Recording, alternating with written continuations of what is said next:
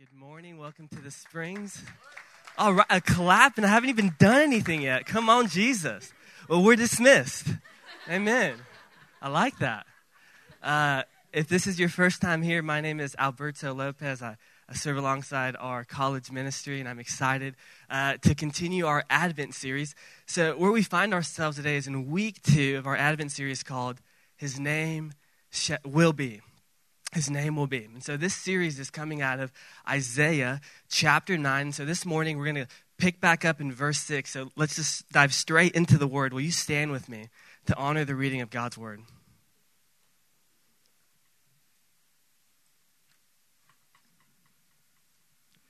Isaiah chapter 9, verse 6, it says this: "For to us a child is born, to us a son is given.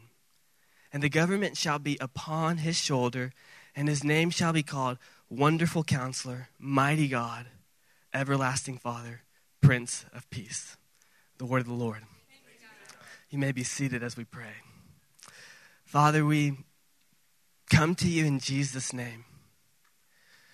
And Lord, as we dive and look into your word, Father, my prayer is that you would prepare our hearts and our minds to see you in this text. It's so easy to walk into a room with the distractions that everyday life brings and miss out on what you're doing in our lives. And Lord, I pray that you would still our hearts and our minds to receive all that you have for us. In Jesus' name, amen. Amen. So whether you believe it or not, every single person in this room is prone to forgetfulness. You can have the strongest memory in this room, but we all are prone to forgetting a thing or two. For example, I spent Thanksgiving break with my wife's family in North Carolina, and I was sitting across the table from her grandmother, and she was telling us that she was going to celebrate both her birthdays at the end of the month. I'm like, "Grandma, how do you have 2 birthdays?" Well, she said she was born on the 27th, but they didn't deliver the birth certificate until the 28th. And so she celebrates 2 birthdays. And so out of curiosity, I said, "Grandma, how old are you?" And she looked at me with the most puzzled face, not because I asked her age, but because she seriously could not remember how old she was. She could remember the year, but she wasn't very good at math. And so she forgot her age, and I think that's a pretty good thing if you get that old. Another example is you might text your spouse to pick something up from the store, and you're walking through H-E-B or Walmart, and then you get home empty-handed with everything except that one thing you were supposed to bring home. Another example, maybe you pull out your phone to text someone, and you open up their contact, and by the time you have the messaging app open, you forget altogether what you were about to text or tell that person. Here's one that happens to me all the time. Maybe you walk into a room to go get something or do something, and then once you're in the room, you can't even remember why you walked in to begin with. This happens to me quite frequently. Maybe you pull out your phone to check the time, and then by the time you lock your phone, you've done everything but check the time. Now, as this relates to our spiritual condition, our relationship to God, our minds are no strangers to forgetfulness. It's not a difficult thing to forget some of the wonderful things that God has done in our lives. I mean, to make this even more practical, you can be in church right now, worshiping, and then all of a sudden your mind drifts to thinking about the current thing that you're worried about, the thing that's stressing you out, anger, sadness, whatever emotion you're experiencing. And the next thing you know, you're disengaged. And recalling God's goodness and faithfulness becomes a difficult thing to do. And if we're honest, this is my struggle. This is one of the reasons why one of the key themes we see in the scriptures is this idea of remembrance. The scriptures exhort us to constantly place our minds on Christ and remember who God is and what he has done for us, because we are prone to forgetfulness. In fact, in Deuteronomy chapter 8, we see a chapter in its entirety dedicated to remembering the faithful works that God did, that God performed on behalf of Israel. Specifically delivering them from the bondage of Egypt through a series of miraculous events. And so Moses, the leader, is exhorting them to remember God in all that they do. And in chapter 8, we get to verse 19, and this is what Moses says. He says, "And if you forget the Lord your God and go after other God and serve them and worship them, I solemnly warn you today that you shall surely perish." It's important to point out that Moses isn't issuing some sort of magical curse over this people group. He isn't saying that if you start serving these other gods, you'll catch some sort of disease and all of a sudden perish. Rather, what he's saying is that perishing is the byproduct of living and giving yourself over to false gods. It will give way to a life of perishing. In other words, giving yourself to anything but the one true God will ultimately not be life-giving. Jesus says it this way in John 15. When we are connected and abiding in him, we bear fruit. But when we're disconnected, we wither. My wife shares this awesome illustration. You can pick up a tree branch off the ground and have no idea what kind of tree it came from because it's so withered and dry. But when that branch is connected to its source, to the tree, you can identify what kind of tree it is based off the leaves or the fruit that it bears. When we're connected to Jesus, we bear fruit. But when we're disconnected, we begin to wither and perish. And how true is this in our lives today when we remember God and give thought to how good he is? What do our lives look like? We bear fruit. We have joy, peace, trust, and confidence in the Lord. But when we forget God's goodness and faithfulness, what happens? We experience a form of doubt, discouragement, and we find ourselves feeling distant from God. Now, I want to tie this idea of remembrance back to Advent. Today, as a church family, we find ourselves in week 2 of Advent. And Advent means an arrival, an appearing, a coming into place. What we are celebrating, and keyword remembering, is the arrival of Jesus. We celebrate the birth and arrival of a baby. Now, I know there are parents in this room, and I love getting around my friends who have newborns because I love hearing them specifically share how their baby specifically is extraordinary, special, and amazing. I mean, compared to every single baby that was born, this one is like second to Jesus. And I love it. I can't wait to have kids so I can partake in this. But Advent is a celebration commemorating the coming of Christ. But what makes it special is not that babies are special and precious, but this baby is God in the flesh. And Israel longed for the arrival of their Messiah. Their history is deeply rooted in the anticipation of a king that would come and rescue and deliver them. Of a king that would bring peace and prosperity. And in their fragile and broken history, they get a glimpse of an ideal king, but not the promised king. They see a person like Saul who rules and reigns with power and strength and drives out the neighboring enemies of this little Hebrew nation. Yet this king is overthrown by his own brokenness. A king like David, who is a man after God's own heart and was used by God in extraordinary ways, it was a small representation and prefigure of what was to come. And a majority of Israel's story is a search for a king. And we know that that king has come, and his name is Jesus. Jesus, God in the flesh. The king the people of Israel were seeking.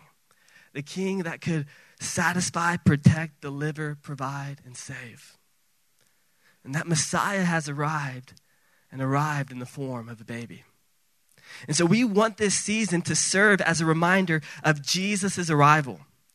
Not just the arrival into humanity, but a constant reminder of his arrival into our hearts. And my heart for this series as we journey to remember Christ, would we not forget what this season is truly about? It's so easy to forget what this time is truly about and get distracted by a number of things. For example, consumerism. We look forward to December 25th because we are anticipating, unwrapping, opening up the gifts and presents that we long for. Maybe finances are distracting your mind from seeing Jesus in this season, and you're trying to figure out where the money is going to come from to pay for gifts or holiday expenses. Maybe this season altogether is difficult for you because of the pain or hurt you've experienced that is associated with this time of year. It's so easy to forget what this time is truly about and get distracted with all the different holiday activities and simply let another Christmas season pass right on by. And hear me, I'm not saying that gifts and activities are bad, but they shouldn't be the only reason why we look forward to and celebrate Christmas. And if we're not careful, it's so easy to be forgetful of who this season is about, because we're distracted by what this season brings. My prayer for myself and for you is that Jesus would be at the forefront and center of everything we do, and the thought of Jesus arriving and entering our existence would move our hearts to worship and draw near to God. So with this in mind, I want to spend some time from this text and remind myself and remind you and every person in this room that his name shall be called the mighty God. Jesus is the mighty God. This verse tells us that this child, who we know to be Jesus, will have 4 different names. And each name tells us a story of who this person is going to be and what he will do. Last week, Pastor Peter opened up this series with his name shall be called the Wonderful Counselor. Jesus is the Wonderful Counselor. And this week, we're going to dive in to looking at the mighty God. In the following weeks, we'll teach on the everlasting Father and the Prince of Peace. So what I want to do now is consider the background of this verse, and I want to go wide. I want to go broad for a moment, and first take a look at this moment in history surrounding this verse. What's going on in the life of time of Isaiah, who is writing down this ancient scripture? And then I want to narrow in and take a closer look at Isaiah 9:6. So this is what the world looks like that Isaiah is living in. There are threats of war and chaos and corruption all around. The nation of Assyria, this nation has grown into an empire that has expanded and grown and now occupies the outskirts of Jerusalem. And so the political leaders of this day and age are fearful. They are well aware of their power and what they're capable of. It was a nation that stood in direct opposition to the values and the ways of the Lord. And so the king of this Hebrew nation, his name is Ahaz, he finds himself drowning in fear from the potential threat of this Assyrian nation. And so instead of trusting in the Lord and leading this nation in the ways of the Lord, Ahaz begins to form a political alliance with the enemy nations in hopes to avoid war and oppression. Now, Isaiah, he's the prophet appointed by God. And as he sees this transpire, he stands in opposition and declares that as a nation, they are called to trust and follow God, not form alliances with nations that serve false gods. This is important to understand. In this context, a political alliance meant that you would change your ways, that you would change your culture, that you would change the way you live in order to appease the people around you. And in 2 Kings, we get a picture of this, that these pagan practices of this nation were called despicable. As Pastor Peter mentioned last week, Ahaz, in order to appease this political alliance, took on the culture and ways of Assyria and offered up his son in a burnt offering to a false god.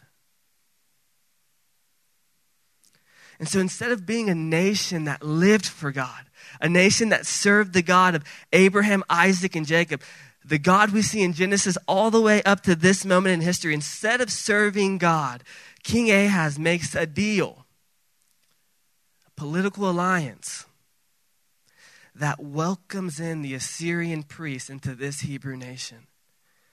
And now the worship of false pagan gods begins to shape and form a nation. Isaiah, this prophet appointed by God, he sees this and he calls it out. And he says, this will actually lead to even more destruction. I mean, how did this happen? How did it get this far? This is a tragic story among many of a broken king who was driven by fear. Fear of what ifs, fear of an empire that would destroy him, fear of death. And so he makes a political alliance that leads to a nation's destruction and further darkness. And this fear turned into a self-fulfilling prophecy. As Pastor Peter preached last week, we see that darkness and gloom and anguish is the very real tone and reality of this Hebrew nation. And from chapter 1 to chapter 9, there is an indictment of this nation and their king for willfully sinning against the Lord, pursuing false gods, and giving themselves over to the wickedness that breaks the heart of God. And yet we get to this place in chapter 9. We turn the corner, and Isaiah begins to pin down these words of hope. And he says in verse 1, "But there will be no gloom for her who was in anguish." The people, this people who walked in darkness because of the destruction that they invited into their own lives, have seen a great light. Those who dwelt in a land of deep darkness, on them a light has shone. In other words, that despite the wickedness of a nation led astray, despite the corruption and the brokenness that plagues this people, a light is coming. A promise is given that God will rescue his people from their brokenness. And with this in the background, we arrive at verse 6. And these are the words of hope the people of this Hebrew nation hear as this Assyrian army marches in toward their city to enslave them. To us a child is born. To us a son is given. The government shall be upon his shoulder. Although we see the wickedness and the brokenness and corruption of this government, this child, the government shall be upon him. He will uphold and rule and reign in a righteous way that brings life, peace, and prosperity, not destruction. And he will be called Wonderful Counselor. Where all these other kings were wicked and prideful and led astray by what they thought was right in their own eyes, this king will be a wonderful counselor who will do what is right in the eyes of the Lord. And he's not just a normal king. He is the mighty God, the everlasting Father, the Prince of Peace. And these aren't just names that you're supposed to call the child. These names reveal who the child is going to be, what he is going to do. These names tell a story of who this person is going to be. And so one of the Hebrew names we see appear most frequently in the Bible is El Shaddai. You might have some familiarity with this word. It literally means God Almighty or Almighty God. A very familiar phrase. But when we read this verse in Hebrew, mighty God is not El Shaddai. It's a completely different name. It's El Gabor. And when we read this, what this prophet is deliberately doing is he's using a different form of the word to describe God. Why is Isaiah doing this? Isaiah is very specific and precise with the words he's using, and he's using a specific word to describe God because he's trying to stir hope in the people's hearts. So what's happening? The first time this phrase takes place is in Deuteronomy chapter 10. This is the very first occurrence of this name of God, El Gabor. And what Isaiah is doing is drawing the people back to a specific moment in history to remind them that what happened back then stir up remembrance and illustrating who God was in the past to encourage them about where they are going. So let's look at Deuteronomy chapter 10, verse 17 through 22. It says this.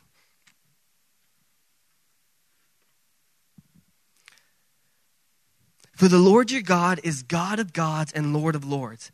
He is the great, the mighty, and the awesome God, El Gabor, who is not partial and takes no bribe. He executes justice for the fatherless and the widow, and he loves the sojourner, giving him food and clothing. Love the sojourner, therefore, for you were sojourners in the land of Egypt. You shall fear the Lord your God. You shall serve him and hold fast to him. And by his name you shall swear. He is your praise. He is your God who has done for you these great and terrifying things that your eyes have seen. Your fathers went down to Egypt, 70 persons, and now the Lord your God has made you as numerous as the stars of heaven. So what Isaiah is essentially doing here is that he's reminding the people of his time that this nation is no stranger to hardships, oppression, and suffering. He's reminding them of a moment in history where this very nation was enslaved to Egypt. And through a series of miraculous events, God rescued them from their slavery and lavished them with great love and provision. The idea here is that if God was faithful then, he is still surely mighty and great and awesome and will remain faithful because he's the same yesterday, today, and tomorrow. And Isaiah is specifically using this name of God, that this Hebrew nation, when they would see El Gabor, would be reminded, oh wait, we know this name of God. Where is it mentioned? Oh, Deuteronomy chapter 10. Let's go to Deuteronomy chapter 10. Wow, God has been faithful despite our wickedness and brokenness. Surely we can turn and trust the Lord. So he's saying, don't trust in any other God. Trust the mighty God, El Gabor. And so here's what's interesting about this name. El Gabor can be broken down into two parts. The first word, El, is an abbreviation for Elohim, creator God, followed by Gabor, which we see in Deuteronomy chapter 10, verse 17. And this word Gabor has a military connotation. It paints a picture of God as a powerful and courageous warrior. It means strong and mighty. Simply put, God is powerful. God has the ability to do what no one else can do. The idea here is that the people of Israel are surrounded on all sides by different threats, hardships, sufferings. There's the pervasion of false gods, the very real violent oppression of a powerful nation. The economy is crippling. Starvation and poverty is real. And yet what Isaiah is saying is don't submit to false gods that will bring false hope. He's saying Yahweh is our mighty God. He is a powerful and courageous warrior who is able to rescue us. The mighty warrior, this mighty warrior is going to show up in human form. But the challenge for us today is, who are you looking to? You see, you don't have to compromise and be driven by fear and worry and anxiety and doubt. because of all the threats that surround us, all the conflicting emotions and problems that we experience, the external turmoil and the inner turmoil. We can trust God because he's a mighty God. He is a mighty warrior who fights on your behalf. I mean, think about what this means for us. We have a tendency to think of God as mighty in a very ordinary and routine way. But what does it say about how mighty we believe God to be when we run to other things to bring us hope, peace, joy, or life when we experience this inner or external turmoil? This child who is called mighty God, he comes, he arrives, yet he doesn't come as the mighty God people expected. He comes as the promised mighty God we need. I mean, he came born of a teenage couple in a manger. The son of a carpenter, lived a simple and ordinary life until starting his public ministry. His upbringing was far from mighty. And yet we see this specific prophecy among many others fulfilled in the life and ministry of Jesus. Jesus' life and ministry, through his actions and words, puts on display his mighty divinity. In John 8:58, Jesus identified himself as the great I am in the Old Testament, the sovereign Lord and God of Israel. The title I am, the Hebrew name there is ego and me, and Jesus is referring to himself as God in this moment. John, the apostle, in his letter, straight out of the gate in chapter 1, verse 1 through 3 says, in the beginning was the Word was with God, and the Word was fully God. The Word was with God in the beginning, and all things were created by him, Elohim, creator of all things. And apart from him, not one thing was created that has been created. We see Jesus, the mighty God, who has 100% control and authority over creation as he walks on water and calms the vicious storms. We see Jesus, the mighty God, who has the power and authority to speak actual life into a person's life when he tells Lazarus, a man who had been declared dead and buried in a tomb for 4 days, to come out and walk. And we see Jesus full of life. We see Jesus, the mighty God, who has the power and authority to forgive sins when he encounters a woman caught in adultery in John chapter 8, verse 11, and says, neither do I condemn you, go and sin no more. We see his almighty power and divinity on display in Mark chapter 2 when Jesus heals a paralytic and says, son, your sins are forgiven. And what happens next in the story is the scribes that were gathered. This was a group of people who were experts in the law. And as they overheard this statement, they say, why does this man speak like that? He is blaspheming. Who can forgive sins but God alone? To which Jesus declares that he has the authority to forgive sins because he is the mighty God. Jesus is a wonderful counselor. He is the mighty God, the everlasting Father, and the Prince of Peace. Like this Hebrew nation, we too are enslaved. Maybe not to the oppression of an enemy nation, but to sin. And we too were once far off from God, and Jesus came and took on sin, which enslaved us to this world and brought us back into right relationship with God. Jesus, the mighty God, came to fight on our behalf and wage war against sin on our behalf, conquering our true enemy, and brought us back into relationship with the Father. And the New Testament tells us how this happens through the cross in Colossians chapter 2, verses 13 through 15. And you who were once dead in your trespasses and the uncircumcision of your flesh, God made alive together with him, having forgiven us all our trespasses. By canceling the record of debt that stood against us with its legal demands, this he set aside, nailing it to the cross. He disarmed the rulers and authorities and put them to shame by triumphing over them in him. Okay, here we go. We were once dead, but God made us alive through the mighty warrior. Jesus, the one that no one expected, has come to rescue us. So what does this title, Mighty God, mean for you and I? First, we can trust Jesus. We can trust him with our fears and worries. We can trust him with our doubts. We can trust him with our addiction, brokenness, struggles, sufferings. We can draw near to him. Why? Because he has the power and authority to rescue us from ourselves, redeem us and renew us and restore us back to the image of God, the way he called us to live in the beginning.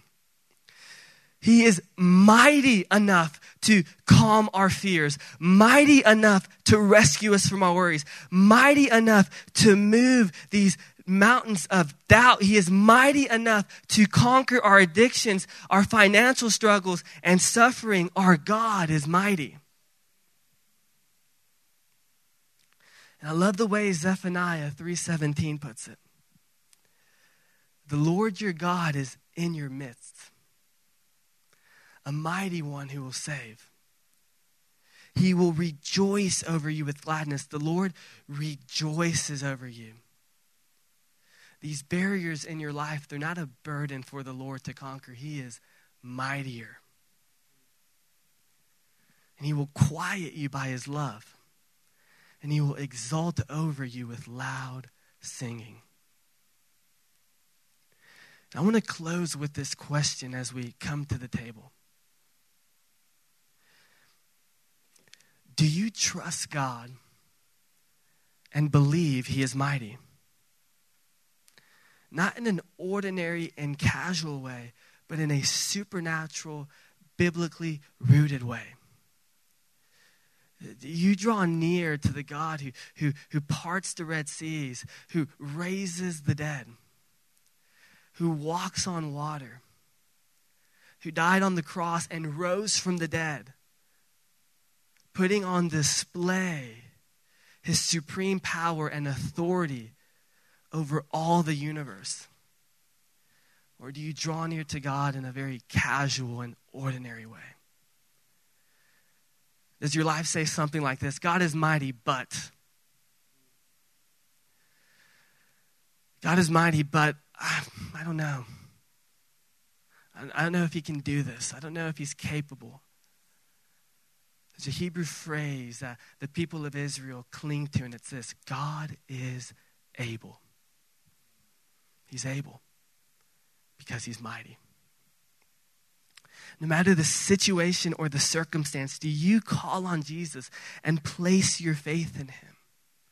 Do you depend on his power and draw near to him? Or are you driven by fear and worry and run to other forms of comfort and power?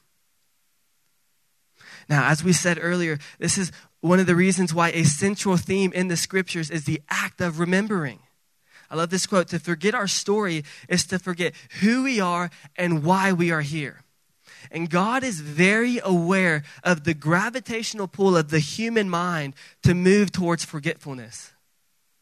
We are prone to forget that we serve and belong to a mighty God, that he is strong, powerful, able enough to move in our lives and rescue us from the mess that we've made with our lives.